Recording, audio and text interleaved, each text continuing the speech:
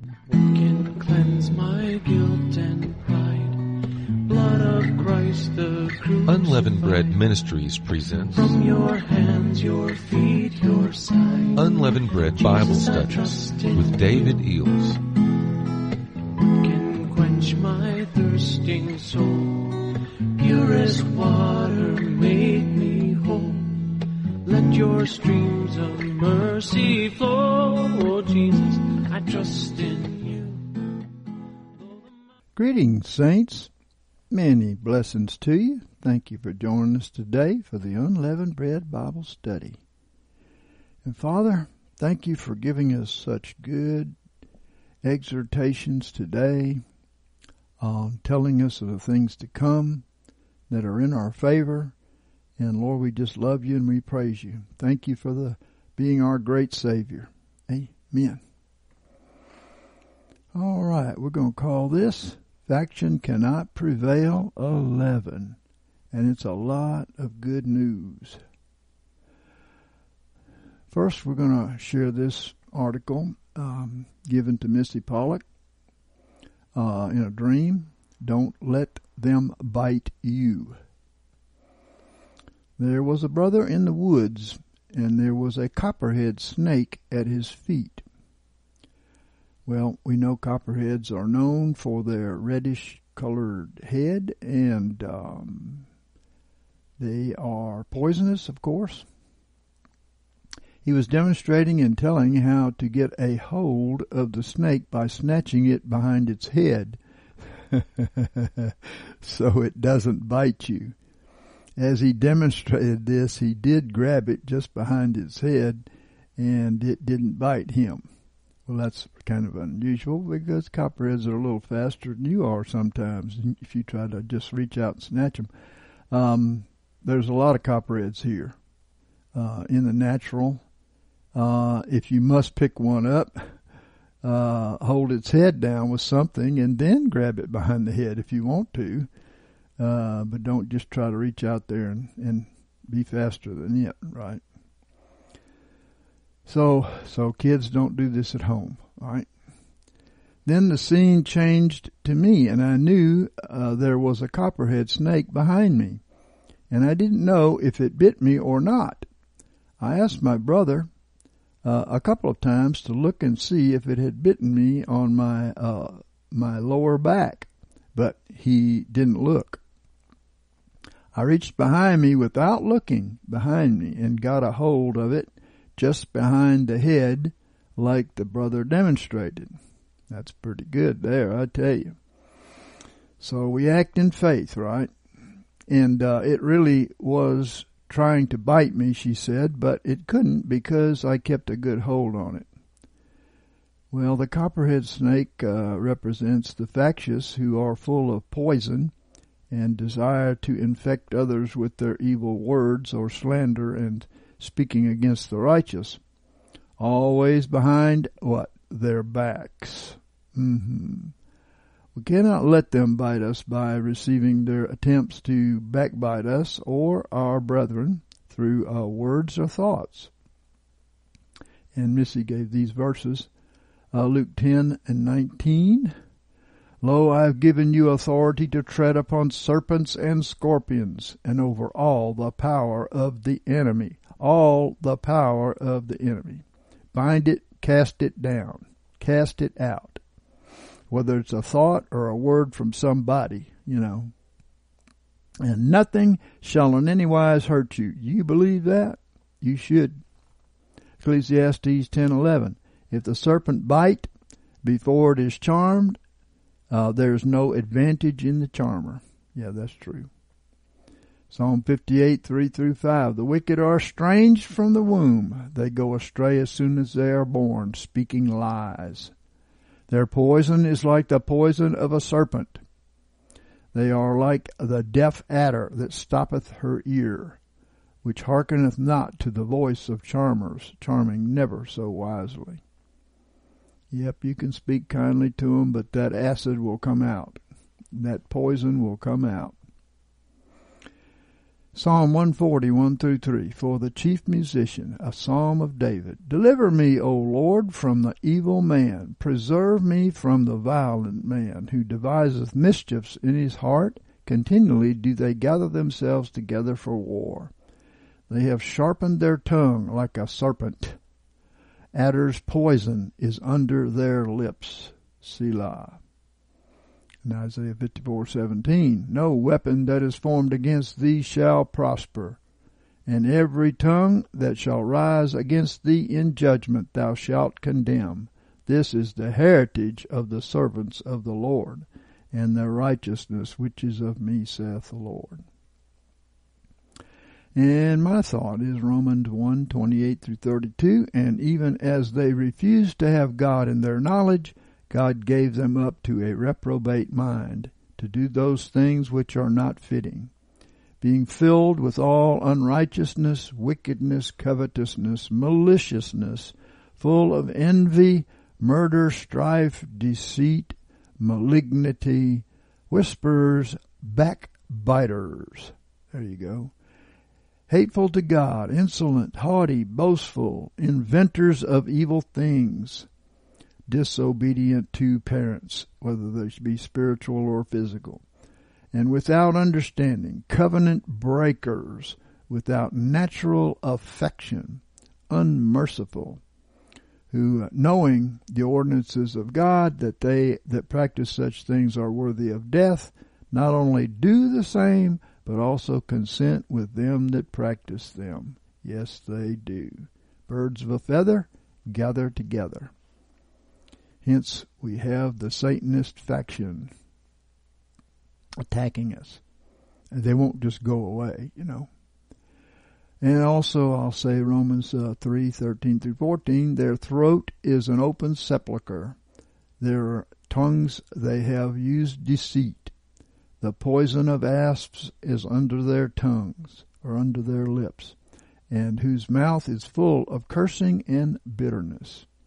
In Mark 16:18, they shall take up serpents, and if they drink any deadly thing, it shall in no wise hurt them. They shall lay hands on the sick, and they shall recover. Okay, we're taking up these serpents in the name of Jesus. Now, here's some good news. Reversal of authority from God. And the Lord gave me this a couple of days ago. And I asked, what about the Satanist faction and their evil works? And my finger, by faith at random, fell on Esther 8:4. And in it we see that the bride sought the king to reverse the crucifixion on her people and put the judgment on Haman and his people. And of course, this is coming now. Esther 8:1 through 17, we'll cover that. Let's see. On that day did the king Ahasuerus give the house of Haman the Jews' enemy unto Esther the queen. That's a reversal there, clearly a reversal of authority.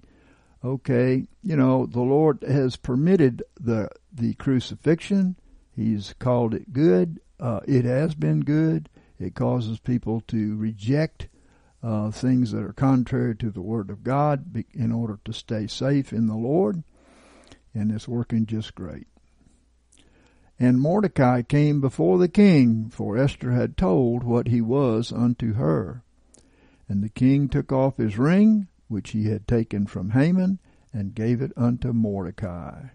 And this is the ring of authority from the king, which was taken from Haman, the hater of God's people, and given to Mordecai, the man-child type.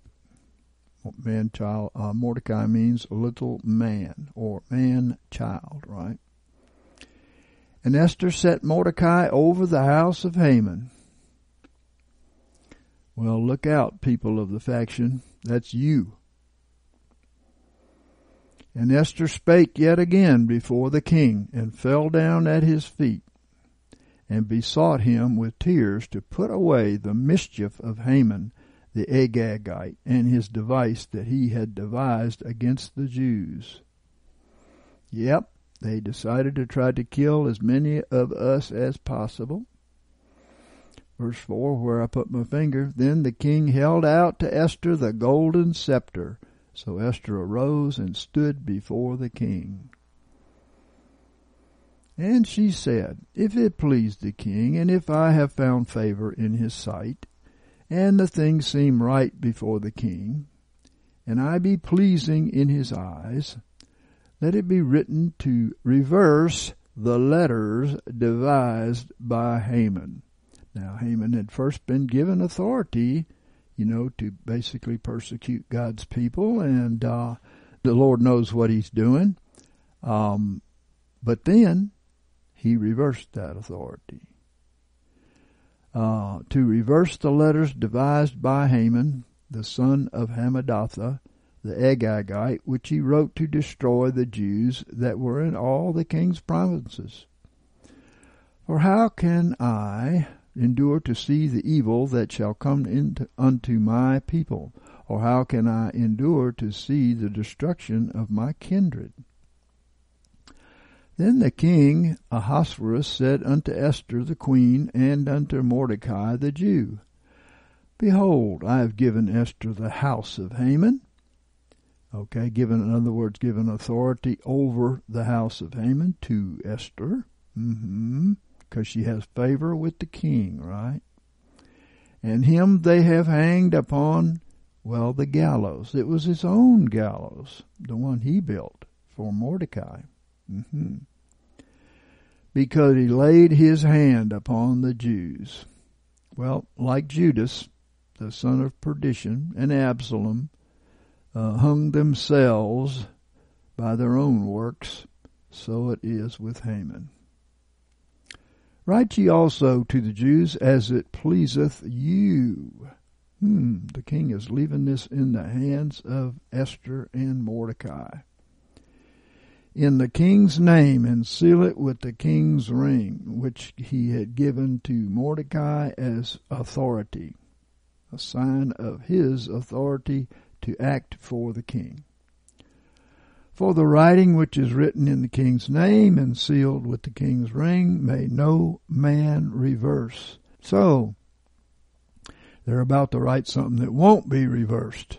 Then were the king's scribes called at that time in the 3rd month, Sivan, on the 23 day thereof, and it was written according to all that Mordecai commanded unto the Jews, and to the satraps, and to the governors, and the princes of the provinces, which are from India to Ethiopia, 127 provinces, unto every province according to their writing thereof, and unto every people after their language. So this is a worldwide reversal, okay? And to the Jews according to their writing and according to their language. So all the scribes had to get busy at work, right? And he wrote in the name of King Ahasuerus and sealed it with the king's ring. Okay, that's it. It's done. And sent letters by post on horseback, riding on swift steeds that were used in the king's service, bred of the stud. Wherein the king granted the Jews that were in every city to gather themselves together and to stand for their life. So, of course, that is what everybody's been doing when these wicked people throw their curses against us to try to capture us and bring us into their Satanist cult. We just cast them down in the name of Jesus. We stand for our life.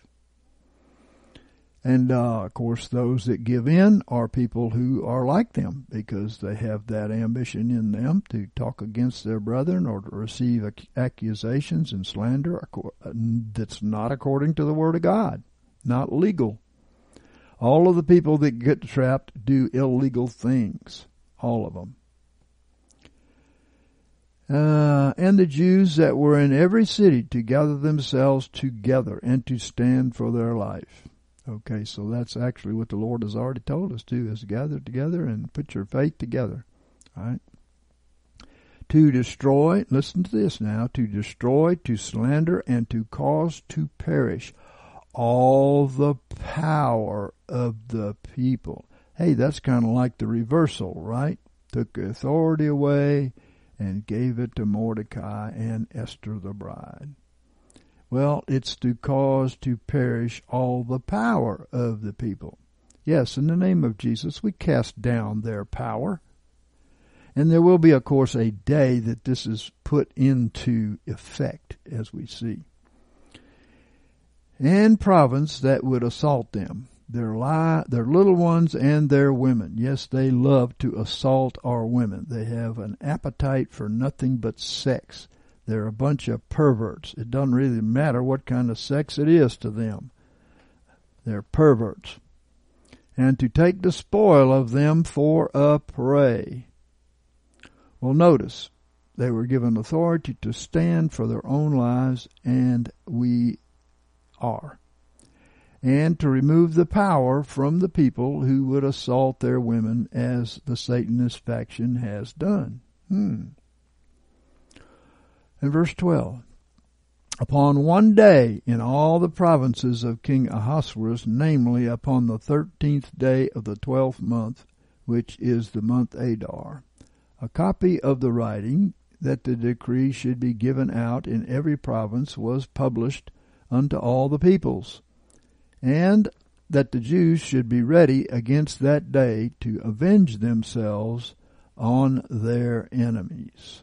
So there is a day a-coming, and as the rest of these revelations we're going to share with you, you'll see it's upon us. It is upon us. Okay. The reversal is what we're talking about. And on that coming day, all authority is reversed. So, the posts that rode upon swift steeds that were used in the king's service went out, being hastened and pressed on by the king's commandment. And the decree was given out in Shushan the palace. And Mordecai went forth from the presence of the king in royal apparel. Well, of course, our apparel represents our works, and Mordecai, the little man or man-child, has the works of Jesus Christ because Jesus Christ lives in him, right? And this royal apparel, he is royal, of blue and white, and with a great crown of gold, and with a robe of fine linen and purple. And the city of Shushan shouted and was glad. Yep, they're kind of tired of the leftists, destroying them, the country, so on and so forth. Yeah. So the man-child ruled as with Joseph and with David. Yeah. And the Jews had light and gladness and joy and honor. And in every province, in every city, whithersoever the king's commandment and his decree came, the Jews had gladness and joy, a feast and a good day. And many from among the peoples of the land became Jews. Well, there you go. Great conversions into the kingdom because they saw this, right? For the fear of the Jews was fallen upon them. That's because they had the authority now. It was taken away from Haman and given to the Christians. And 9, 1 through 5, continuing, okay? Now in the 12th month, which is the month Adar, on the 13th day of the same, when the king's commandment and his decree drew near to be put into execution. Now remember, this decree was made out by and according to the will of Mordecai and Esther. And his decree came near to that day to be put in execution. Execution's a good word. On the day that the enemies of the Jews hoped to have rule over them, whereas it was turned to the contrary, that the Jews had rule over them that hated them. You'll see this happen very quickly. The Jews gathered themselves together in their cities throughout all the provinces of King Ahasuerus to lay hand on such as sought their hurt. And no man could withstand them, for the fear of them was fallen upon all the peoples. All those peoples that were hating the Jews were in trouble because everything the Jews spoke came to pass. And I'll remind you of Ananias and Sapphira, who also tried to sneak into the body of Christ and were actually thieves and spoke against God and tried to lie to the Holy Spirit, just like these people. And guess what? They fell down dead. And all the princes of the provinces and the satraps and the governors and they that did the king's business helped the Jews, because the fear of Mordecai was fallen upon them. So Mordecai was great, according to verse 4. He was great in the king's house, and his fame went forth throughout all the provinces. For the man Mordecai waxed greater and greater. The man-child will, with great power, authority, power to heal the sick, raise the dead, cast out the demons, and bring down evil entities coming against God's people, like David did when he became king. You know, he took down the enemies of God's people. And the Jews smote all their enemies with the stroke of the sword. Now, I'll say that the sword here has to be the Word of God, right? Agreeing with the Word of God, speaking the Word of God. And with slaughter and destruction, and did what they would unto them that hated them. 6 through 10. And in Shushan the palace the Jews slew and destroyed 500 men. And Parshandatha, and Dalphon, and Aspatha, and Paratha, and Adaliah, and Aridatha, and Parmashata, and Arisai, and Aridai, and Viazatha, the 10 sons of Haman, the son of Hammedatha, the Jews' enemy, slew they, but on the spoil they laid not their hand. Now, I'm going to tell you what I believe these are. These are those men that were lined up in that vision of the Satanists behind Kevin. And they were former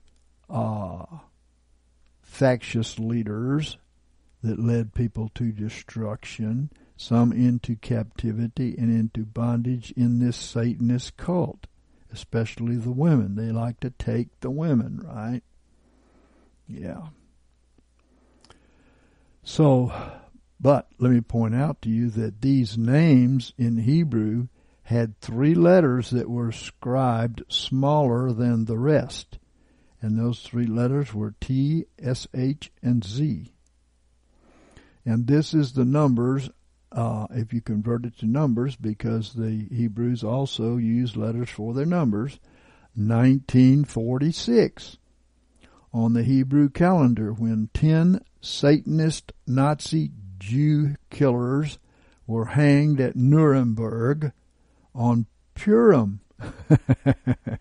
On Purim.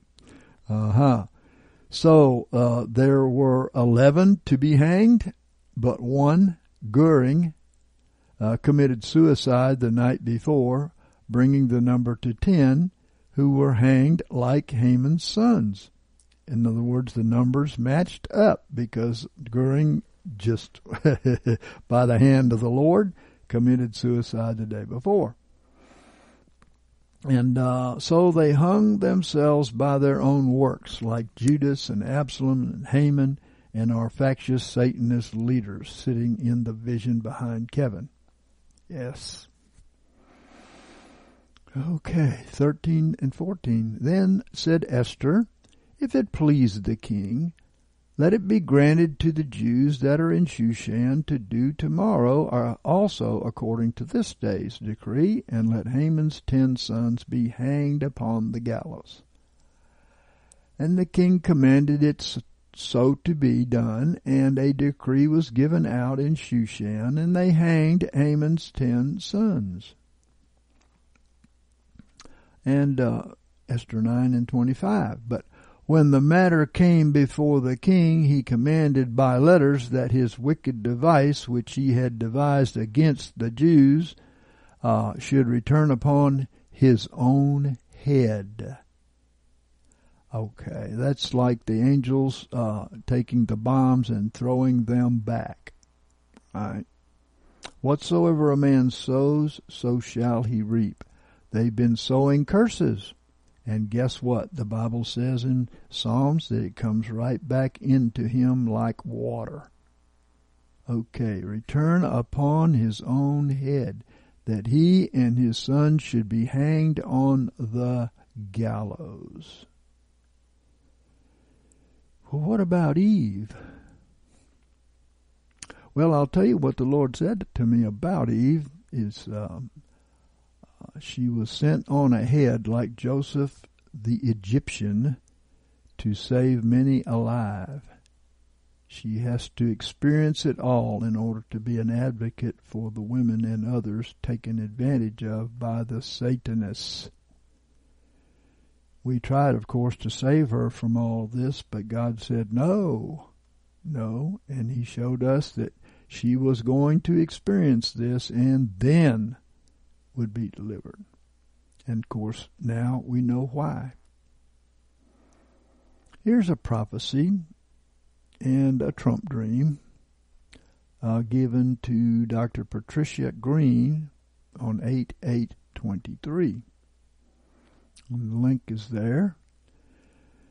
She said, this video that I'm putting out today is a message that I received from the Lord on August the 8th, and also a dream of President Donald Trump in the early morning of August the 10th. So on August the 8th, the Holy Spirit instructed me to pray in my prayer language for 30 minutes and then return to Him for a message.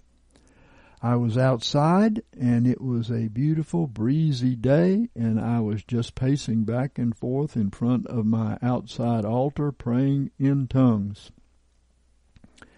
And then I sat down with my journal, and this is what the Holy Spirit said to me. He said, let me speak to you through the wind. My spirit is like the wind. It blows, and you know not from where it comes, but you feel the breeze. And we see that in John 3:8, she says, it says, the wind blows where it wishes, and you hear the sound of it, but you cannot tell where it comes from and where it goes. So is everyone who is born of the Spirit. Let me say that some who don't have the Holy Spirit are pretty predictable. Yeah, they're pretty predictable. But not the people who are led of the Spirit. They're not predictable because it's not their own way or their own thoughts. It's the Lord leading them.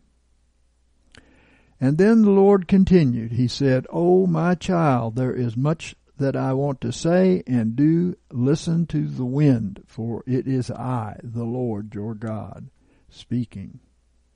So this is what I say as my breath is stirring the atmosphere. He said, behold, I am coming quickly with a visitation to my footstool, the earth. Isaiah 66:1 says, thus saith the Lord, heaven is my throne, and the earth is my footstool. Amen. Unquote. Then the Lord continued. He said, things are stirring, swirling. These are unusual times, unusual days, says the Lord. They are unusual because thrones are being established and thrones are being torn down. Well, there you go. There's another reversal of fortunes. The allies have decided to go out and take down those nations who are ruled by the deep state and replace them. And they are doing it. And, of course, there's retaliation going forth like dew weapons. You should pray against those dew weapons. These ancient thrones have had control over the airways, over territories, and over regions, and over countries and nations. This is a great showdown, says the Lord. It is. And the Lord said, I have let them roll until their fullness of time has come. And now that that time has come, I am putting a stop to it, says the Lord. And when he said that, the particular sentence, there was like this huge, great gust of wind that just went whirling by. Then the Lord said this, I am visiting my earth with great power to destroy these strongholds. Oh, praise be to God. We welcome you, Lord Jesus. We thank you for this victory. And when he said that again, another gust of wind just swirled. And I mean, it was just really a mighty gust of wind. And the Lord said, I have set my armies of angelic hosts before me to round up the enemy and destroy those who are marked for death. People may think that this is not biblical, but go to Ezekiel and you will see that I marked people to be saved and to be killed by my angels. So I want to read that to you, she says. Ezekiel 9, 1-8. Then he called out in my hearing with a loud voice, saying, Let those who have charge over the city draw near, each with a deadly weapon in his hand. And suddenly 6 men came from the direction of the upper gate, which faces north, each with a battle axe in his hand. Woo. One man among them was clothed with linen, and had a writer's inkhorn by his side. They went in and stood beside the bronze altar. Now the glory of God of Israel had gone up from the cherub where it had been to the threshold of the temple. And he called to the man clothed with linen, who had the writer's inkhorn at his side. And the Lord said to him, Go through the midst of the city, through the midst of Jerusalem, and put a mark. Well, let me say that the mark we have known to be in the hand and the forehead, representing the mind and the works of Christ. Put a mark on the foreheads of men who sigh and cry over the abominations that are done with it. Yes, so this is the leadership of God's people, Jerusalem, and there are some things that God wants cleansed out of there. He wants a new order, a new leadership. And so the ones who sigh and cry over the abominations are his chosen, and he has marked them with the good mark, the mind and the works of Christ. To the others, he said in my hearing, Go after him through the city and kill. Do not let your eyes spare, nor have pity. Utterly slay the old and the young men, maidens and little children and women, but do not come near anyone who has that good, I'm going to put in there, mark, the mark, right? And begin at my sanctuary. So they began with the elders who were before the temple, because they're supposed to know better, right? Then he said unto them, Defile the temple and fill the courts with the slain. Go out. And they went out and killed in the city. And so it was that while they were killing them, I was left alone, and I fell on my face, and I cried out, O Lord God, will you destroy all the remnant of Israel, and pouring out your fury upon Jerusalem? Okay. So this represents the death of apostate Jerusalem and the rebirth of sanctified Jerusalem, the leadership of God's people, the true leadership of God's people. Okay. That was the scripture he said to read, and these people that Ezekiel was seeing there, they were actually angels that he saw being dispatched. And these angels were to mark those who were crying out against the wickedness and those that were not. And then the angels killed those that were a part of the wickedness. So the Lord said this, the marks have gone out already. It's true, of course, and you can tell who's who. I mean, let's take, for instance, let's look at the factious Satanist cult. What do they do that is according to the kingdom? Do they preach the gospel? No. Do they heal the sick? No. Do they cast out devils? No, of course not. They welcome them. Do they do any of the works of Jesus Christ? No. These signs shall accompany them that believe, Jesus said. In my name they will cast out devils. They will heal the sick, etc., etc., etc. These people do none of that. So isn't it very simple who these people are? They are the devil's emissaries. And they're marked for death because of their wickedness. My mighty angels have been dispatched. They are waiting on my word to raise up their battle axe against the wicked.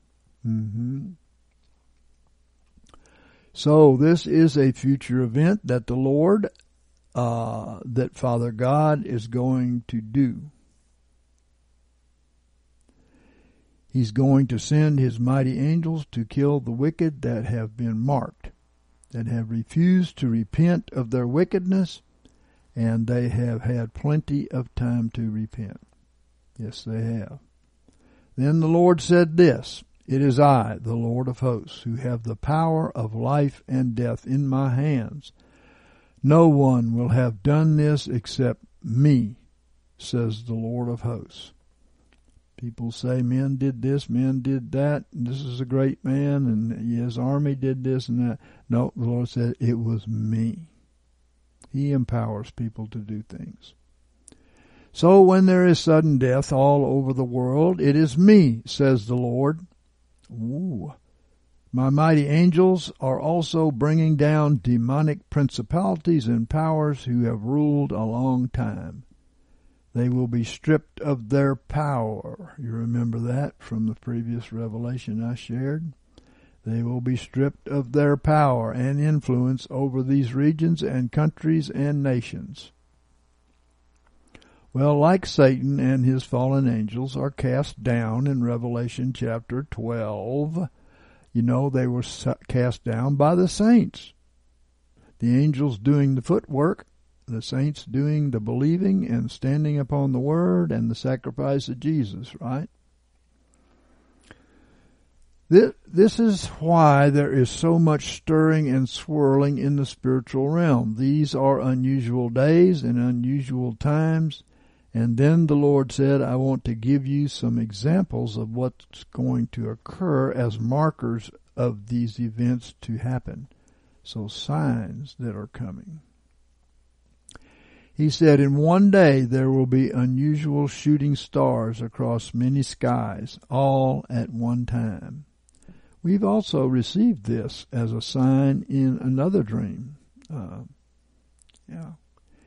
It will look like fireworks streaking through the skies. And then the Lord said, if you will believe, these are the principalities and the powers being dethroned by my angelic army. This will be a sign that I am doing exactly what I have said regarding dethroning these demonic principalities and powers. And the sick Satanists who are ruled by them, right? These principalities and powers are ruling in these Satanist leaders who think they're actually doing something, but they're doing nothing. They're just dupes being ruled by Satan's powers. They say this, they are proud of what they're able to do. The Lord can use a donkey. 1 Samuel 2:34 says, And this shall be the sign unto thee that shall come upon thee, thy two sons, Hophni and Phinehas. In one day they shall die, both of them. Well, these were supposed to be leaders in the kingdom under Eli, but like the Satanists, they were molesting the women, and many wicked, of course, will die to set those captives free. A bunch of dogs. Isaiah 9:14. Therefore the Lord will cut off from Israel head and tail, palm branch and rush in one day. Meaning many leaders and false prophets will die for deceiving God's people and for hindering them from entering into the kingdom. Oh yes, they have religion that they gather them into and tithing to them and so on and so forth, but it's not the kingdom. Revelation 18:8, Therefore in one day shall her plagues come, death and mourning and famine, and she shall be utterly burned with fire. For strong is the Lord God who judgeth her. And this is the Babylonish harlot. And this is representing plagues upon the harlot church of Satanists and apostates. Then he said this, Another sign will be that the sky will have an unusual glow during the day. There will be unusual colorful glows of iridescent colors. There will be many photos taken of this phenomenon. And he said, just know that when this happens, my visitation is near. So the Lord's giving us a sign in the skies right before his visitation. Could this be HARP? HARP has been known to just before a strike, the sky be filled with unusual colors. Yeah.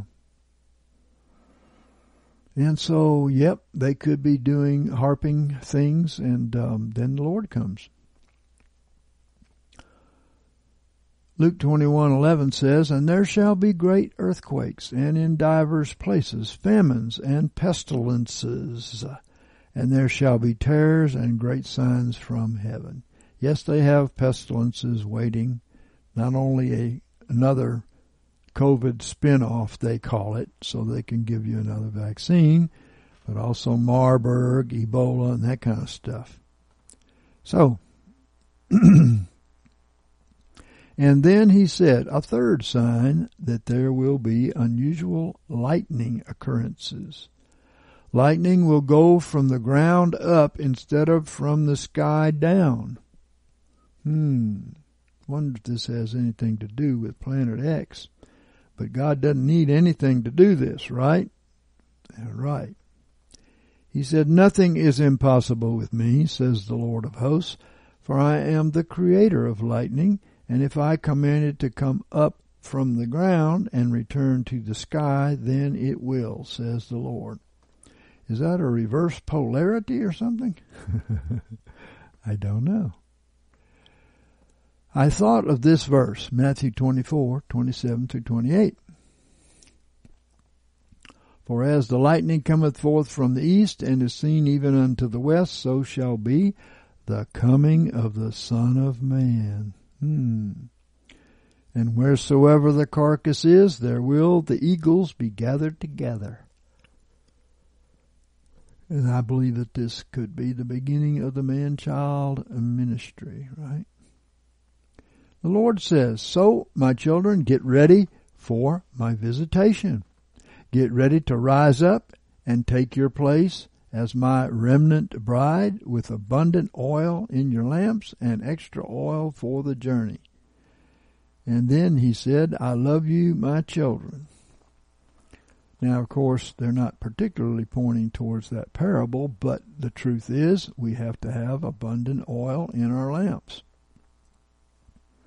And the spirit of man is the lamp of the Lord. So that means that oil of the Holy Spirit must be in our spirit. There be Spirit-filled people that will be taking this journey. And this is not a fly-away journey. This is not a going to heaven thing. It's the going to work thing. And then he said, I love you, my children. Then on August 10th of 2023 at 4 a.m., I had this dream about President Donald Trump. In this dream, I walked into a room, and it was early morning, and I saw President Trump in a sitting position on a reclining chair.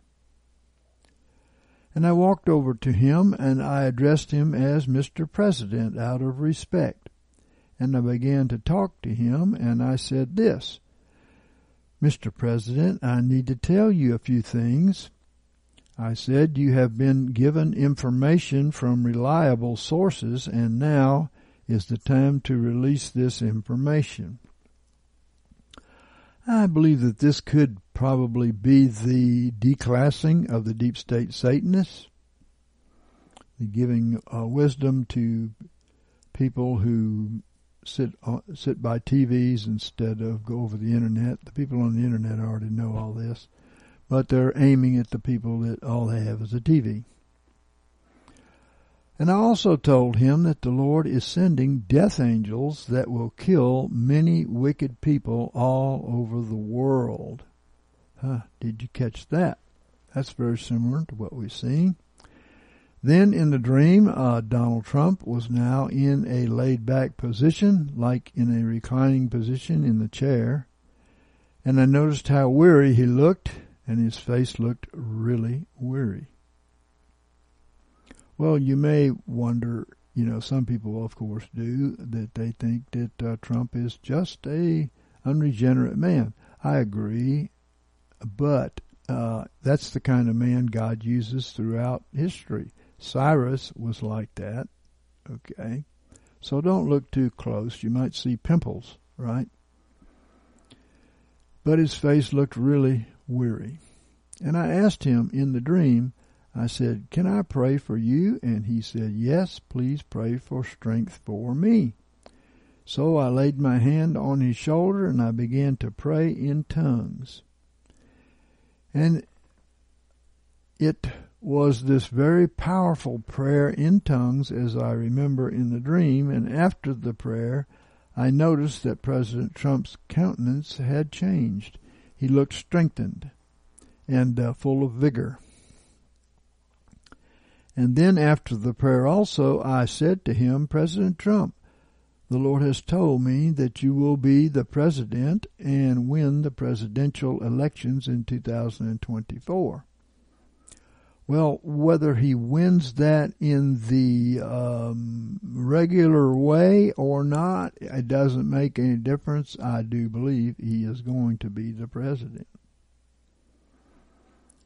And then right after I said that President Trump received a phone call, which he was sitting there, and I was standing there with him talking on the phone, and I heard him say these words, and he said it with such authority.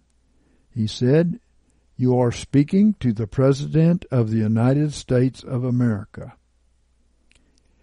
And I knew that when he spoke these words that he was referring to now, that he was and is the acting President of the United States of America. Well, President Trump is still and has been the acting president, even though he officially handed over leadership to the military and permitted Biden to show what leftist deep state people do. Yeah, you can't just tell them, you have to show them. That's what he said, right?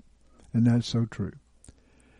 Please pray for President Trump. Pray for strength. Pray for protection. Pray in your prayer language for President Trump. Amen? Well, I say too, also pray that he be delivered from all occultic influences and religion that's being pushed at him. So let's get ready, she says. Let's get ready. Let's get ready for this great visitation of the Lord, and let's start looking to see what the Lord's going to do. Well, we've already heard what he's going to do. He's going to destroy a lot of wicked people. All right. Here's a revelation of one of our sisters, Eve, which I believe stands for all the other sisters there.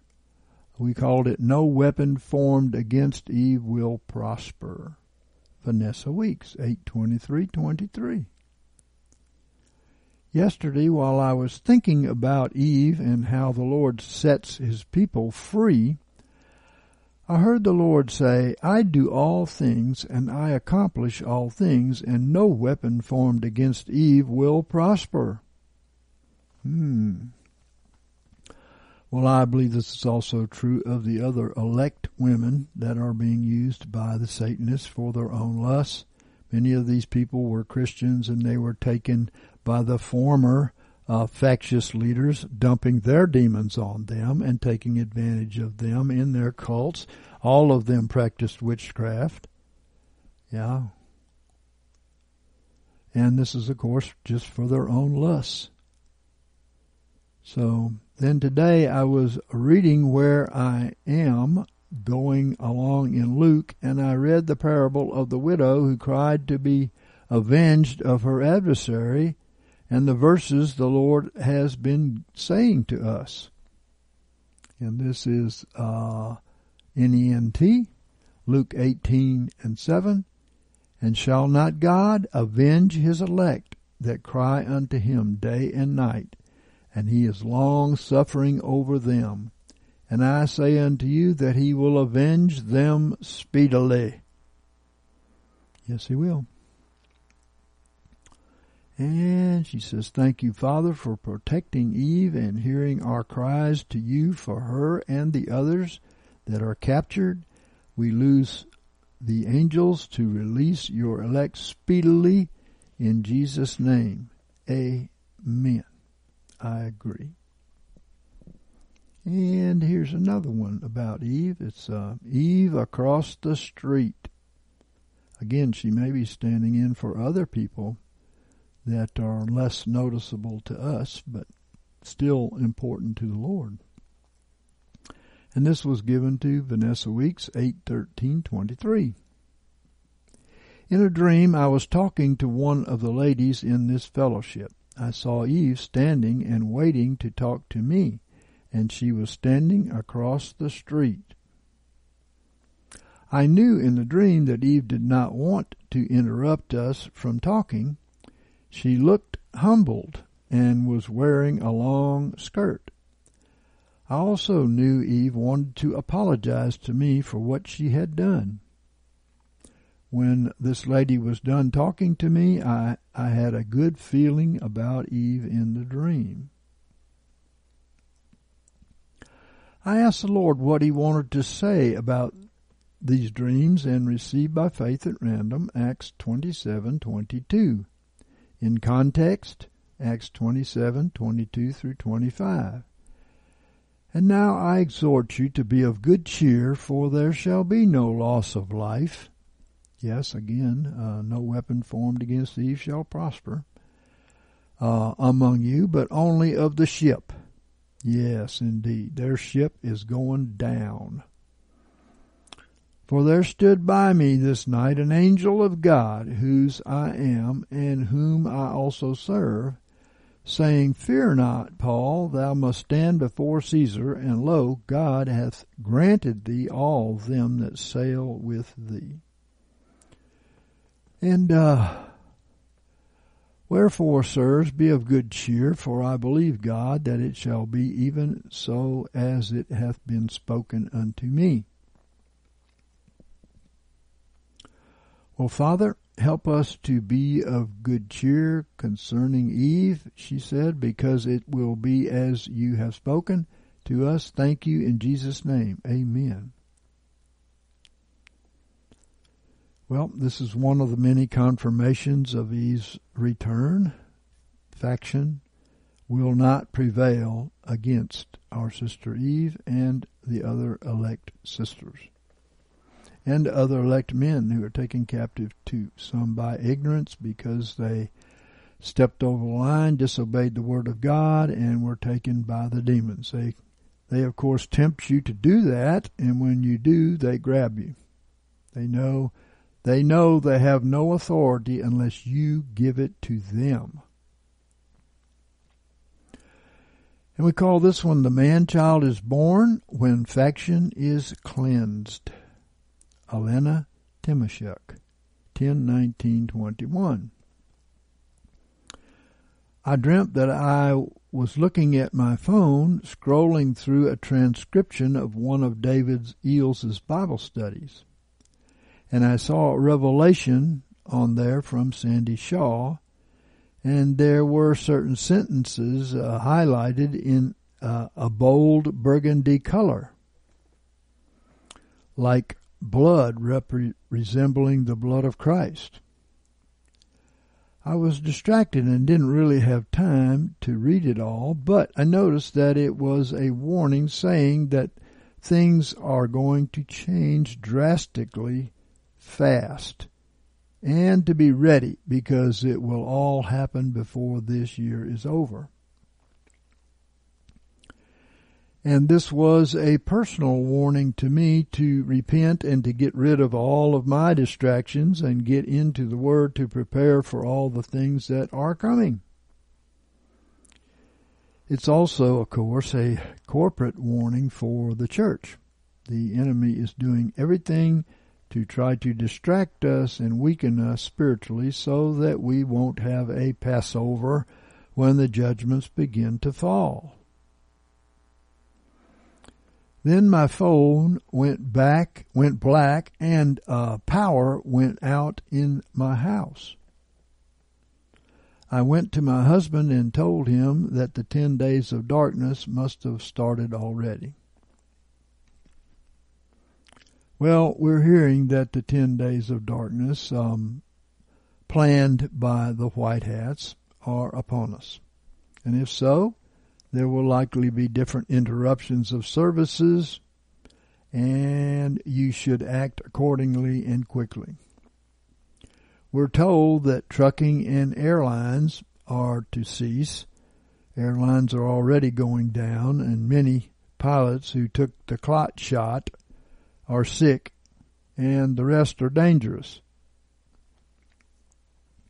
The trucking interruption means food will quickly begin to disappear from the store shelves.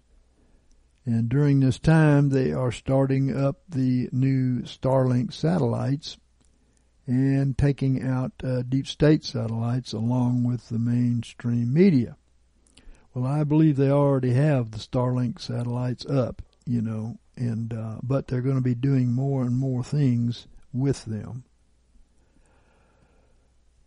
So they are planning to bring up a new internet that is much safer and much faster.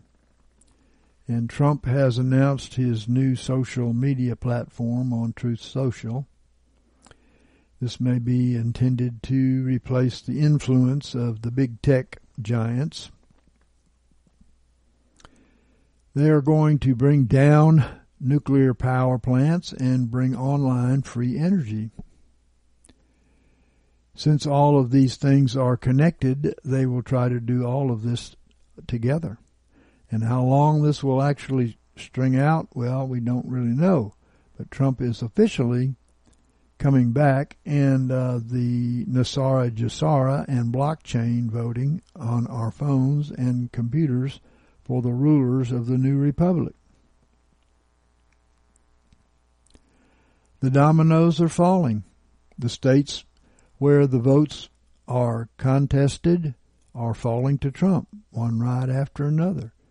And it came down, the last I knew, 46 of 50 states clearly showing a huge win for Trump. The military will remove the fake Biden. Trump will quickly bring the economy back with the money the deep state stole from the people over many years that was collected by executive order. So be in prayer and listen to the Lord and pray down the do weapons, right? the directed energy weapons that they're burning up cities. They're in Canada doing a burning, and they're in Washington State doing some burning, and on and on. They're continuing. And so she said, my husband David, representing the Lord, our heavenly husband, went to our living room and lit a fire in the fireplace. The fireplace represents the fiery wilderness trials that burn up the wood, hay, and the stubble of our fleshly, sinful lives. I was surprised and asked him where he got the firewood, and he told me he picked it up at Michael's and David's house. Well, this wood represents the true Word of God and all that we'd been learning since becoming a part of the UBM ministry, she said. And I asked how much firewood we had, and then realized that all we had was already burning in the fireplace. That's good. What you got is burning up the wood, hay, and the stubble, isn't it? Amen. I asked my husband, shouldn't we have saved that for the night when it's a lot colder? Would it be possible for us to go to their house and get some more? And I thought maybe this means my husband, David, and I have had our spirit fired up, but we need more of the Word of God to sustain us for the dark days ahead. Like John 9:4, it said, we must work the works of him that sent me, while it is day, the night cometh when no man can work. Then the scene changed, and we were with local UBM, and I was in a house with a bunch of women. This probably could represent Esther when she was in the house of the women before she was chosen to be the queen or the bride by the King of Kings. It seemed like a baby shower party. Well, as we will see, the bride is getting ready to birth the man-child. Amen. Everyone brought food, and one lady brought 2 beautiful dishes of food that looked exactly the same. She put one dish in the living room and another dish right outside the living room. Another lady who was factious saw this, and she started saying a lot of mean things to everyone about the woman who had brought the 2 identical dishes of food and was trying to bring her down. So she was trying to make her feel bad for bringing such a fancy dish and saying that she was just trying to show off and that she also had no creativity because she brought 2 of the same thing. Well, the 2 identical dishes of food could represent an unchangeable gospel. Jesus is the same yesterday, today, and forever, and his word or his food is to do the will of his Father, and it doesn't change. If we speak as oracles of God, then we bring the same food to the people all the time. I've been criticized by the faction that I never change my doctrine. Well, I spent a lot of time getting that doctrine in the Word of God, which a lot of other people didn't do. In fact, I didn't know anybody that was doing what I was doing day and night. And I told them that if we get it all out of the sum of the Word, we do not ever have to change it. And we shouldn't. The Israelites complained in the wilderness of the same manna that fell every morning, and they brought a curse on themselves for hating the manna.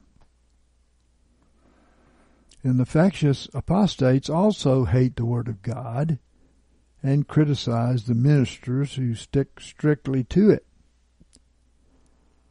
The apostates like to add to it and to take away from it, bringing curses upon themselves. Then the factious woman left the baby shower party, and everyone else simply carried on as if nothing had happened. Yes, that's what we do. The factious always leave the true fellowship around the Word of God that brings forth the birth of the man-child. That's Jesus in the hearts of those who love His Word and truth. Amen. Their demons are never missed when they are separated from us. That is so true. We sound better, we look better, everything seems better. Then the scene changed, and I was in a room laying on the bed. I was in labor, ready to give birth to a baby boy. Once the Lord cleanses all the factious from among us, then the man-child is birthed. Yeah. My mom was at my head, and the two women were at my feet waiting for the baby to come out.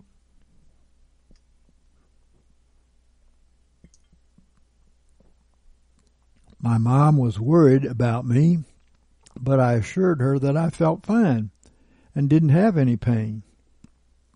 I felt the baby was ready, so I pushed 3 times and felt his head and shoulders come out. I told the women that he was ready to be pulled out, and so they pulled him out and laid him in my arms.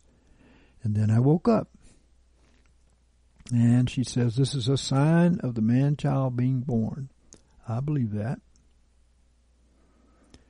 Okay, now I'm going to speak to you a little about the son of perdition. Because we know who he is. He is the Judases who did their best to kill Jesus and rob the people of his ministry. We know the factious leader of the Satanist cult has said that his job from God is to destroy David and UBM. Sounds similar, doesn't it? In 2001, a prophet from East Florida was sitting at his computer, and the Lord gave him a website to type in. Very unusual, because we had a very unusual address. It was my site, and this was a miracle considering that those days my address was more complex than it is today by quite a bit. And when he found my number, he called me and told me that the Lord had told him that he would see the son of perdition in another month. I started to tell him that I didn't think that was possible because the falling away had to come first, according to 2 Thessalonians chapter 2. But the Lord stopped me. When I got off the phone, the Lord pointed out to me that I was writing an article on the son of perdition according to what he had shown me, and it would be finished the next month when the guy said he was going to see it, right? So I realized that this was where he would see, meaning get the revelation of, the son of perdition. The next month, when I sent him the article, he saw that it as a fulfillment of what the Lord had spoken to him. He saw the son of perdition. So we're going to look at the son of perdition and prove to you that he is a large body which falls away. I want to share with you something concerning the corporate body nature of the son of perdition, because the Lord spoke to me one day and he said, all of the things that have been shall be. Of course, we know in the scriptures. except the cast of characters will be multiplied. Because, as you know, Jesus left in order to come back in a corporate body in order to finish his ministry in the earth. And so all of those characters that you see in the book of Revelation, by the way, are corporate bodies of people. Yes, the woman is a corporate body. The man-child is a corporate body. The harlot is a corporate body. The beast is a corporate body. All of those are large corporate bodies. So it is with the son of perdition. So, Jesus and his disciples were for signs of those who were to follow in their steps in the end times. Judas, the son of perdition, was one of those signs. He was a type and a shadow of corporate body of people hidden in the body of Christ that is going to be revealed in these days. And I got all this by word of knowledge from the Lord, and I'm sharing it with you as a proof of what we are seeing going on out there. It's easy to see who the Judases are. It's easy. And what are they going to do? They're going to hang themselves after they attempt to destroy the body of Christ. So the body of Christ is going to be revealed in these days. And our Judas, the son of perdition, and the man of sin, is hiding in the midst. As you know, the disciples didn't know which one he was when Jesus spoke of him.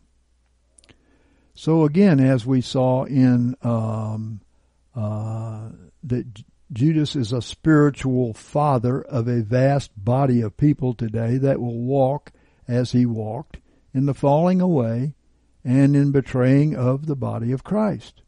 Judas walked in the steps of his spiritual father, Dan, who was called a serpent and was also one of the 12 patriarchs who fell away, just like Judas, right?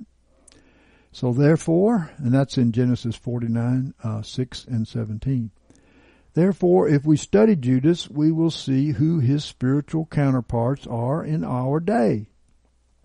1 Corinthians 10 and 11 says, Now these things happened unto them, that is Israel, by way of example. Greek means figure or type here. Okay? And they were written for our admonition, upon whom the ends of the ages are come. So let's look at our type so we can see what will happen in the end of the ages to the church. The children of Israel ate the lamb as a type of Jesus, and they were delivered from the curse as the death angel passed over them. Galatians 3 and 13. They crossed the Red Sea as a type of baptism, 1 Corinthians 10 and 2, where the Egyptian, the old man, were buried, and the Israelite, the born-again man, came up out of the water and went into the wilderness of the tribulation. That's Revelation 12 and 6 and 17 and 3, the first and second half of the tribulation. 3.5 years each, right? A mixed multitude went up also with them, Exodus 12 and 38. The mixed multitude was part Egyptian, the old man, and part Israelite, the born-again man. Yeah, we still have them, don't we? Numbers 11 and 4. And the mixed multitude that was among them lusted exceedingly. And the children of Israel also wept again and said, Who shall give us flesh to eat? But now our soul is dried away. There is nothing at all save this manna to look upon. And this is a type of the half-Christians who lust after the flesh and will even tempt the true Christians. Do we know anybody like that? Of course. So they hated the manna. And the word manna in Hebrew is literally man in Exodus 16 and 31. Yes, the man that they hated to eat was Jesus, who is the bread of heaven and the word of God that we must eat to have life. John 6 and 51. And this angered God, who said he would give them more flesh than they could stomach. In verse 20, he said, until it come out of your nostrils, and it be loathsome unto you, because that you have rejected the Lord, who is the manna, who is among you, and have wept before him, saying, why came we forth out of Egypt? And kind of paraphrased, this says, why did we ever get saved? In type, they were rejecting the self-crucifying Word of God to live after their own lusts.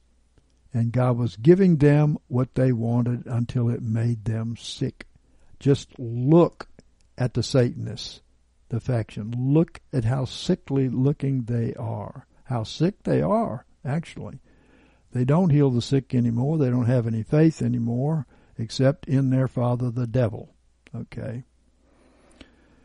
So that's kind of the way it was with Judas. When Judas fell away, that Satan entered into him. He was a Satanist, right?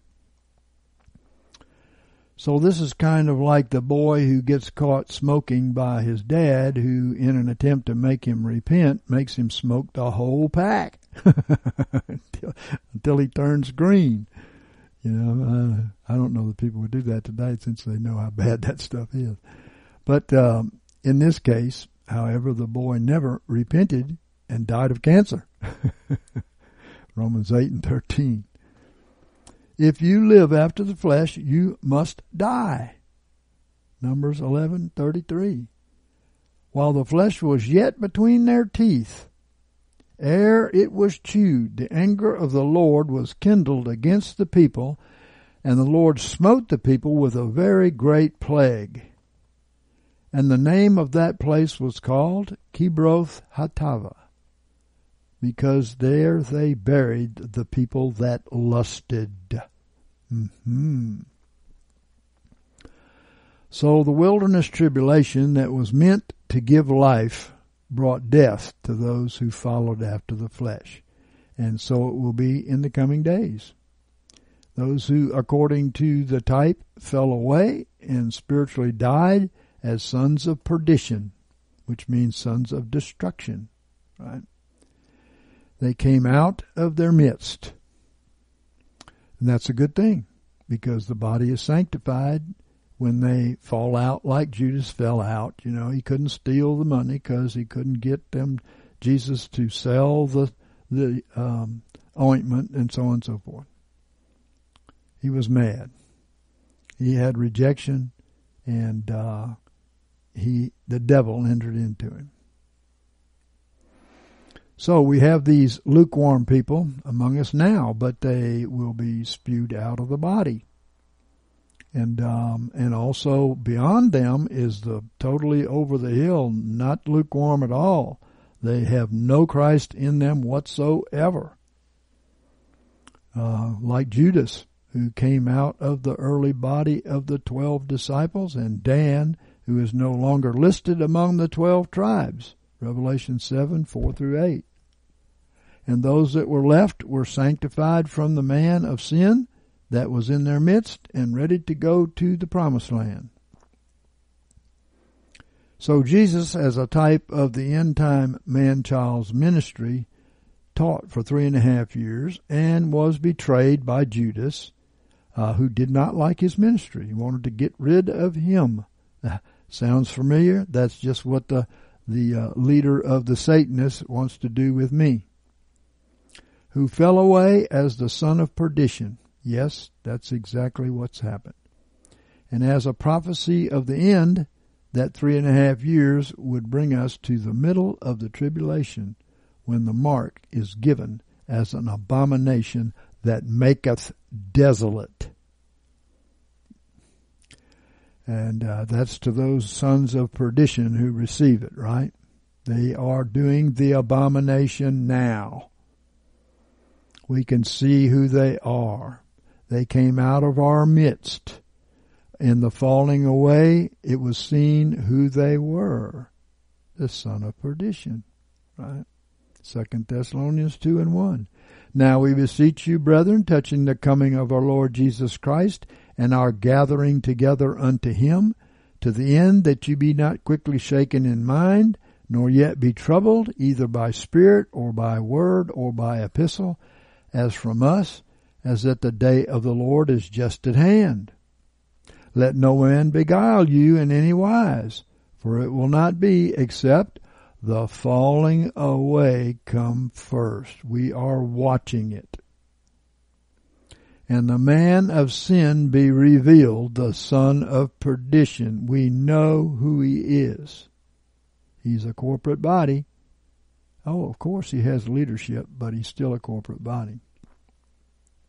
So in a few words, God is saying, do not be deceived. The Lord will not come for us until after the falling away reveals the son of perdition in our midst. And he leaves. And he hangs himself. Yeah. So the words falling away are from the Greek word apostasia, where we get the word apostasy, falling away. And they're totally fallen away. They don't study scriptures at all. They study psychology, psychiatry, and goofy stuff like that. And they're so demon-possessed they don't know what they're doing. So apostasy here means falling away from Christ, and a lost person cannot fall away. The son of perdition is among the Christians as he was in Jesus' day. And in the falling away, the man of sin, the son of perdition, will be revealed. God is going to purge his church of the rebels and get the rest ready to meet the Lord. People who have been acting like Christians will not be able to act anymore because of great tribulation. And years ago I prayed over my 3 sons and asked God to give them a dream or a vision concerning our future. God did this to all 3. And Justin, my youngest son, received an open vision. He saw a great ship on the ocean filled with people. Some were dressed in white and were on the right side of the ship. Others were dressed in black and were on the left side of the ship. A jet plane suddenly appeared, swooped down, and shot a rocket which blew the ship to pieces. So those dressed in black were not able to swim and sank beneath the waters, put to death by the word of God, right? And the people dressed in white swam around and built a new, smaller ship from the pieces. Of course, the people dressed in white are quite at home in the water of the Word of God, right?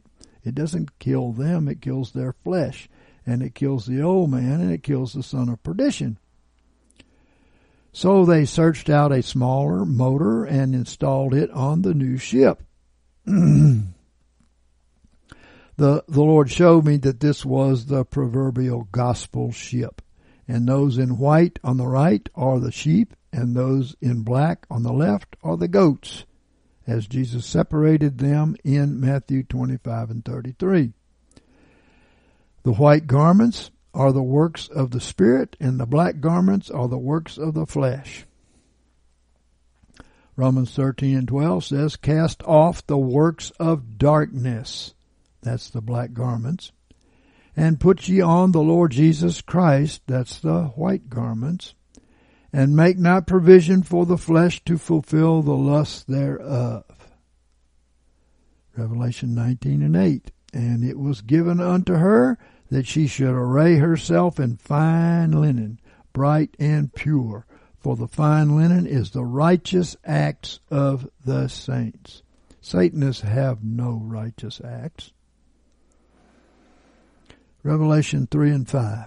He that overcometh shall thus be arrayed in white garments, and I will in no wise blot his name out of the book of life. So the water represents the curses written in the Word, like Deuteronomy 11:26 through 28.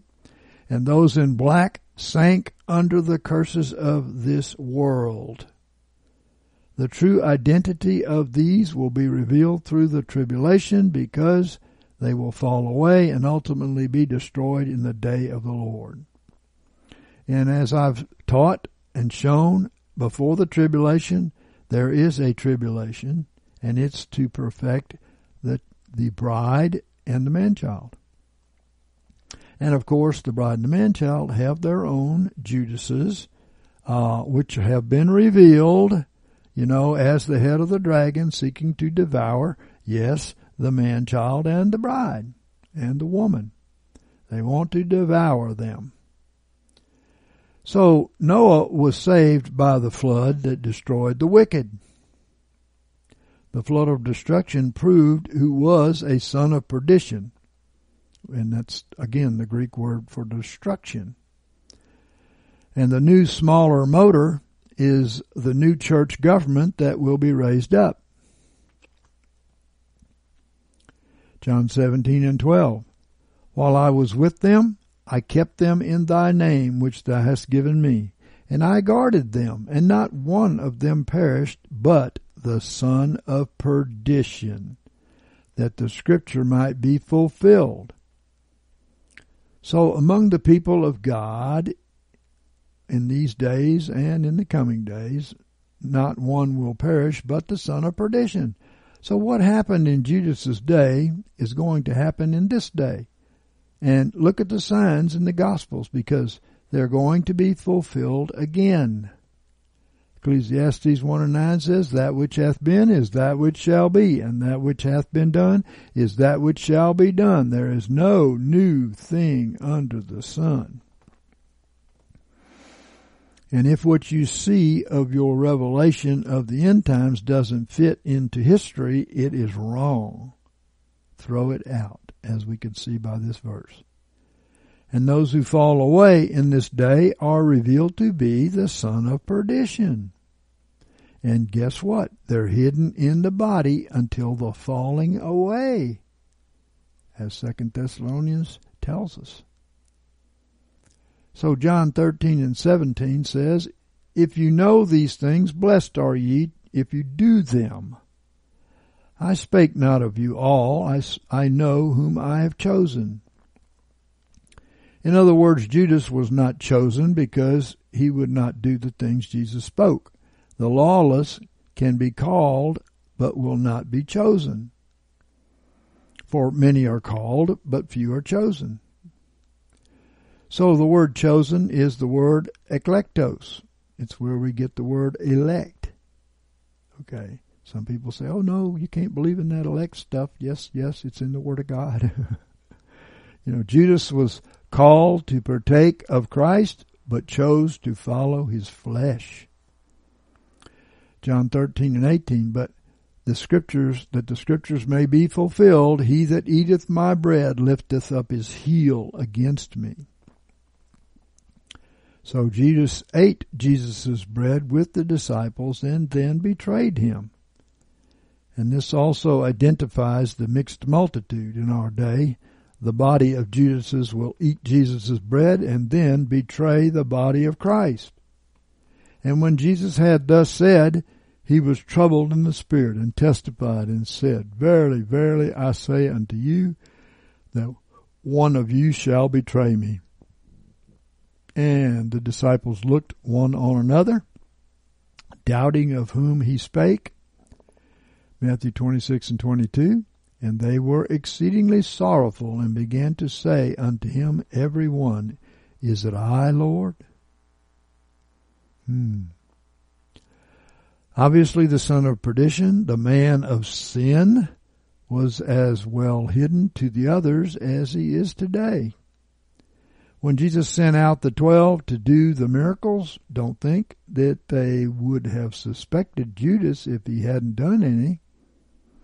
But that didn't make any difference. It doesn't have anything to do with your gifts. It has to do with who you are and what you do in obedience to sanctify your own life. And this is why the son of perdition has to be revealed in our day. He does the religious works, and for time he can hide his lack of fruit. Tribulation is necessary to reveal and separate him from the body. He's a cancer in the body of Christ. Judas had hidden lusts that overcame him when he was tribulated. We're told for silver, which is personal gain, he sold out the body of Christ. He was secretly a thief who stole from the common purse.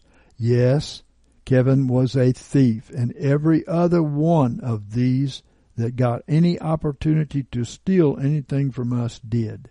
They stole. So they're all thieves. John 12:6. He had no concern for the brethren's needs, only his own. The son of perdition still takes what belongs to Jesus and his disciples for himself.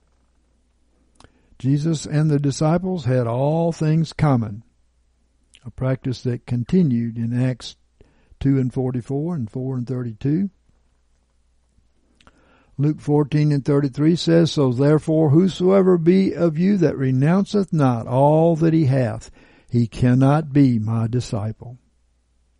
So we must renounce ownership of our possessions, our rights, our will to be a disciple.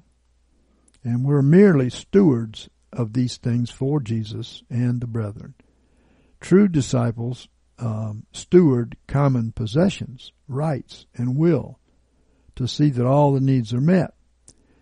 And every member of a body, eyes, ears, arms, etc., serves the body. These people serve themselves. Look what they've done with the women that they have deceived and by occult practice brought them to serve them sexually. These are perverts. They only are interested in feeding themselves. 1 Corinthians 6:19, And you are not your own, for you were bought with a price. Glorify God, therefore, in your body. John 13:26 says, Jesus therefore answereth, He it is for whom I shall dip the sop, and give it him. So when he had dipped the sop, he taketh and giveth it to Judas, the son of perdition, right? He was the son of Simon Iscariot. And after the sop, S-O-P, then entered Satan into him. Jesus therefore saith unto him, What thou doest, do quickly. And when Judas ate the sop, and Satan entered into him, he manifestly became the son of perdition. So the Lord spoke to me one time very plainly years ago, and he said, S-O-P, S/O/P, son of perdition. You say that only works when you go to the English. I don't care. He was showing me something he hid in there. So the son of perdition was a morsel of bread that was used to soak up the liquid food. And we must eat the bread of Christ, the Word, to bear fruit. But it also makes us responsible. John 15:22 says, If I had not come and spoken to them, they had not had sin. But now they have no excuse for their sin. Judas listened to Jesus. He heard all of that word and he turned away from it. Kevin and Eddie listened to the word that I spoke straight out of the Word of God. And you know what? They turned away from it to their lusts, through their very perverted lusts. So Judas was reprobated because he knew too much of the Word to get away with what he did. And many are being hardened today, reprobated, because when they hear the Word, they do not repent. Psalm 41:9, Yea, mine own familiar friend in whom I trusted, who did eat of my bread, hath lifted up his heel against me. Yes, that was Judas. And the word Judas is Hebrew meaning to use the hand. God definitely used the hand of Judas, for Jesus told him, "What thou doest, do quickly." Acts 2:23, him being delivered up by the determinate counsel and foreknowledge of God, you by the hand of lawless men. These are lawless men. They don't obey God's law or man's law. And they pervert justice by sucking them into their cult with the women, and perverting them into Satanists, lawyers, bankers, cops. That's what they're after. They want people to preserve them when they get caught, so that they won't get caught. So, you by the hand of lawless men did crucify and slay. Lawless here is the same Greek word as in 2 Thessalonians 2:3, where the son of perdition is called the man of sin, or lawlessness. Yeah. God used the hand of a man of lawlessness to crucify the body of Christ in these days, and it will be the same. Our greatest enemy is the man of lawlessness that is among the people of God from the beginning. And Jesus knew Judas would fall away. Jesus said, "Did not I choose you 12? And one of you is a devil." So now they're Satanists. That's a devil. John 6:70. So remember, the son of perdition must fall away and be a Judas to the body before the Lord can come. In Acts 1:25, to take the place of this ministry and apostleship from which Judas fell away, that he might go to his own place. And Iscariot. So we got Judas to use the hand. Let's look at Iscariot.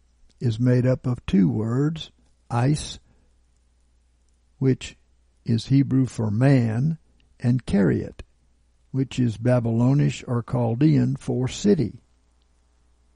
So, Judas Iscariot means to use the hand of a man city, a man that is a city. And this shows us that the son of perdition is a corporate body of people in our day who are a part of the city of Babylon. As far as Christians are concerned, he is part of the great Babylonish religious city in these days. And to prove that, our factious Satanists have joined with the Satanists over there killing the missionaries. And they got information from our Satanists, seemingly right from Kevin himself, in order to use it against us over there. So Judas represented the city of the falling away that is guilty of the blood of the saints. Revelation 17:6 and 18:24. He was in league with the Sanhedrin, the corporate false prophet, over the apostate people of God. Jesus said of his true followers, "You are the light of the world. A city set on a hill cannot be hid." Matthew 5:14. True Christianity is a worldwide city or congregation of people. However, there is a Babylonish city within our city, and there are two cities inhabiting the same territory. God's plan is to separate these two by using the son of perdition to crucify the flesh of the body of Christ, as with Judas and Jesus. And also, we know that he is crucifying the man-child. So another parable, but very fitting, And Matthew 24:9, "Then shall they deliver you up unto tribulation, and shall kill you, and you shall be hated of all nations for my name's sake. And then shall many stumble and fall away. Right? Well, it says, stumble and shall deliver up one another, and shall hate one another. That was Judas, right? And many false prophets shall arise, and shall lead many astray. So you see here that the end-time corporate Judas Iscariot will betray and deceive his own brethren worldwide. That's exactly what the Satanists are doing. And why are they Satanists? Because Satan lives in them and he is their father. And Satan lived in Judas. He said, one of you is a devil. John 13:30. He then, having received the sop, went out straightway, and it was night. So when Judas, the son of perdition, the sop, went out from among the body to betray Christ, it was night. And he now, being filled with Satan, walked in total darkness. John 9:4 says, we must work the works of him that sent me while it is day. The night cometh when no man can work. And when I'm in the world, I am the light of the world. And another aspect of this darkness was that the son of perdition put out the light of the world, Christ. And this time he will put out the light of the world, the body of Christ. For Jesus said, you are the light of the world.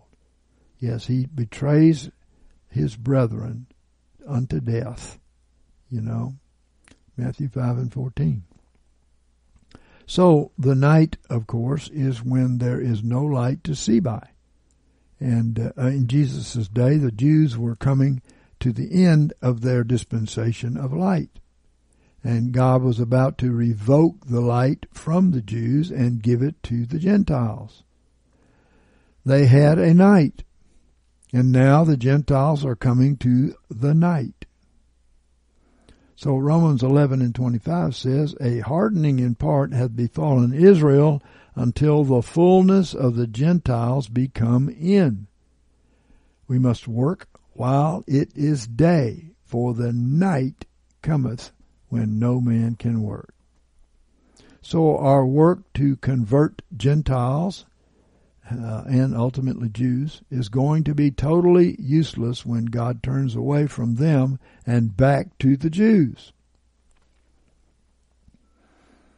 Revelation 9:20-21, and the rest of mankind repented not. So, John 13:31, when therefore he, the son of perdition, was gone out, Jesus saith, now is the Son of Man glorified, and God is glorified in him. So when he's gone out, the body is glorified.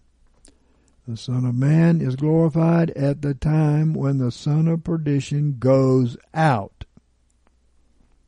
And we're also the body of Christ, the Son of Man. The church is going to be glorified or purified because the son of perdition is going to come out of the midst. Then the Lord will come for a sanctified people. Let's read 2 Thessalonians 1:10. It says, when he shall come to be glorified in his saints and to be marveled at in all them that believed, because our testimony unto you was believed in that day. That's this day. To which end we also pray always for you, that our God may count you worthy of your calling, and fulfill every desire of goodness and every work of faith with power, that the name of our Lord Jesus Christ may be glorified in you, and you in him, according to the grace of our God and the Lord Jesus Christ. Well, notice that Christ will be glorified in his body before he comes to glorify his body. The body is not glorified here, but Christ in the body. Yeah. 2 Corinthians 4:11.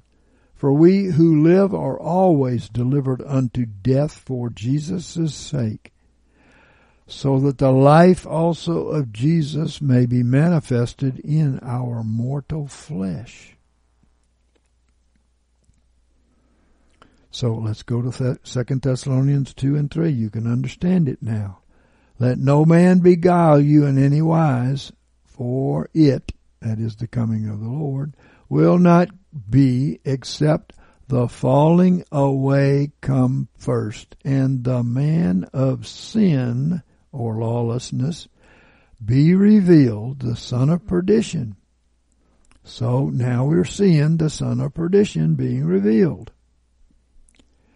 He that opposeth and exalteth himself against all that is called God, or that is worshipped, so that he sitteth in the temple of God, sitting himself forth as God. Yes, you can see the huge ego in the Satanists. All of them wanted to take over UBM, even though they were just freshly converted. And Kevin tried 4 times to take over UBM, and he's failed every time because he's his own God. He's got a huge ego, and he thinks it's his right to grow and molest the people of God and their women. So the Greek word for temple here is naos, and it's used 9 times by Paul in the New Testament. In every case he uses it as the spiritual temple of God's people. Hieron is the Greek word for the literal temple or building, and it's used 71 times in the New Testament, but never figuratively. Just as Judas was among the disciples, the latter-day son of perdition is sitting in the temple of God's people. Yeah, and the falling away shows who he is. So then he runs off, right? 1 Corinthians 3 and 16. Know ye not that you are a temple of God, and that the Spirit of God dwelleth in you? Acts 17 and 24. The God that made the world dwelleth not in temples made with hands. So this truth will destroy much tradition. So the son of perdition exalteth himself, setting himself forth as God. When he dupes these people and dumps his lust and his fornication spirits on these women, and he dumps witchcraft and voodoo on these women, he rules over them entirely. They obey everything he tells them. So what happens when you rule your individual temple? You're making yourself God. If you walk after your own flesh, you are your own God. God was meant to sit on the throne of his temple and to rule it through your spirit. But if you walk after the flesh, the devil is ruling your temple through your flesh. Self is sitting upon the throne. Continuing his revelation, Paul said, Remember ye not that when I was yet with you, I told you these things. 2 Thessalonians 2 and 5. So Paul told us in Philippians 3 and 18, For many walk, of whom I told you often, and now tell you even weeping, that they are the enemies of the cross, just as Judas was. Enemies of the cross of Christ, whose end is perdition. There you have it, the son of perdition. Whose God is the belly, selfish lusts, and whose glory is their shame, who mind earthly things. And Romans 16 and 17 says, Mark them that are causing the divisions and occasions of stumbling. Mark. There's the mark. For they that are such serve not our Lord Christ, but their own belly, self. And by their smooth and fair speech they beguile the hearts of the innocent. Yes, Kevin has a spirit of seduction. And that seduction suckers those women in. And I'll tell you more about that spirit of seduction later. We know what the principality is that does that. And it inhabits him in order to seduce women. So God will mark those in the New Testament temple whose God is self. Judas was not only a disciple who ruled in his individual temple, but he was also an apostle, and he was a leader in the corporate temple. In other words, the sons of perdition are a vast number of individuals ruling their own life and temple, making up a Babylonish corporate temple. And also they are the apostate leadership ruling in the corporate temple. So the apostate leadership is profiled in 2 Peter 2 as false prophets, false teachers, denying even the master, making merchandise of you, who love the hire of wrongdoing, and their destruction or perdition slumbereth not. And Jude profiles them as shepherds that without fear feed themselves. Yes, Kevin makes money off of these women, farming them out to important people to bring them into his cult or to defend his cult. So, denying our only master, railing at whatsoever things they know not, and what they understand naturally, that is the letter, clouds without water, that's him and them, no depth in the word, that's him, that's them, wandering stars, in other words, not keeping their position to be seated with Christ in the heavens, who maketh separations, that's denominations or cults, and this is a good description of Judas and the end-time son of perdition. In our type, 10 of the 12 tribes worship the image of the beast, the golden calf. 1 Kings 12 and 28. Whereupon the king took counsel and made 2 calves of gold, and he said unto them, It's too much for you to go up to Jerusalem. Behold thy gods. Hebrew, Elohim. Aha. O Israel, which brought thee up out of the land of Egypt, and he set the one in Bethel, Hebrew, a house of God, and he set the other one in Dan, son of perdition. Notice that we are speaking of a false system of worship upon which Israel put the name Elohim, the true God's name. So they're lying. Their God is not God.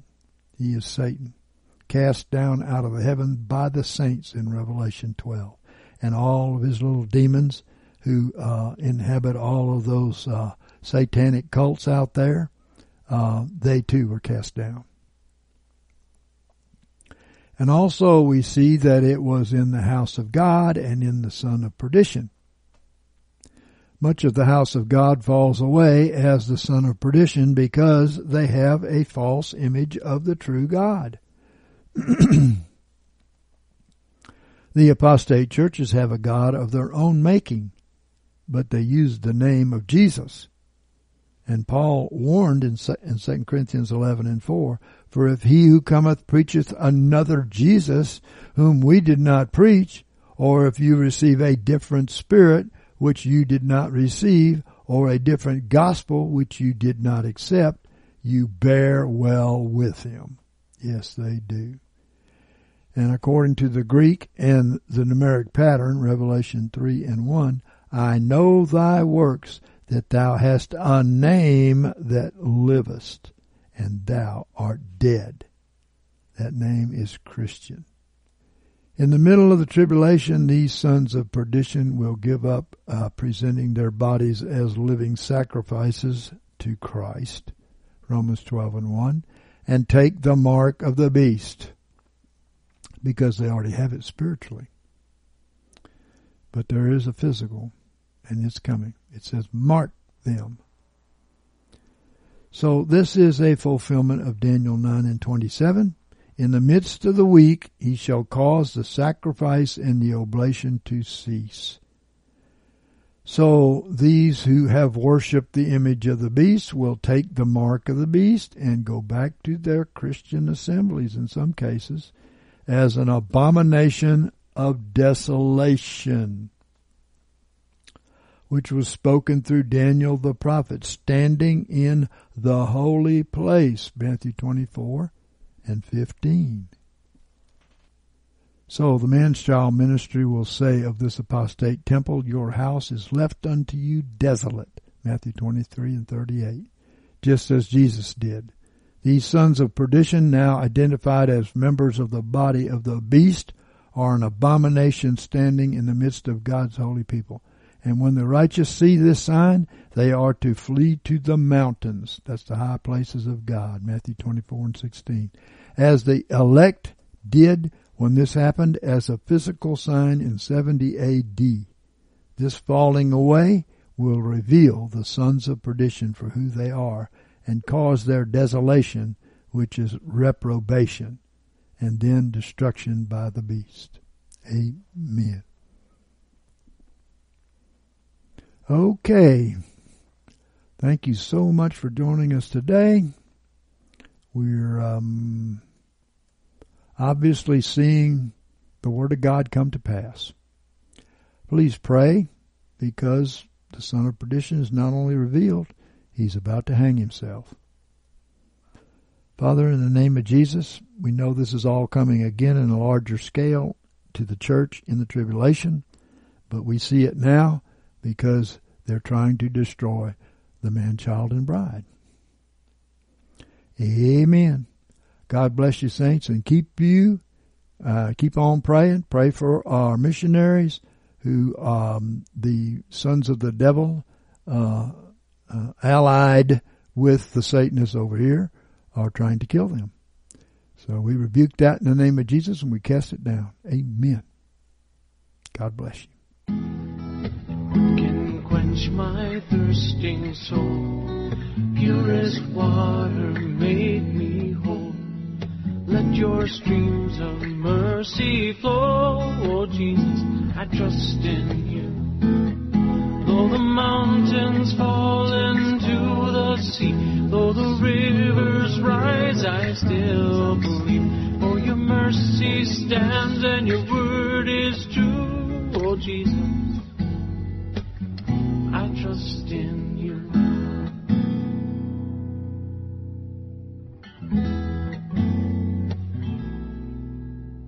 And when I face that darkest night, what will be my guiding light? The shining rays of red and white. Jesus, I trust in you. Oh, Sacred Heart, in you I find mercy seated for all time. I am yours and you are mine, oh Jesus, I trust in you. Though the mountains fall into the sea, though the rivers rise, I still believe. For your mercy stands and your word is true, oh Jesus, I trust in you. Though the mountains fall into the sea, though the rivers rise, I still believe. For your mercy stands and your word is true, oh Jesus, my Lord Jesus, oh Jesus, I trust in you. I trust in you. I trust in you.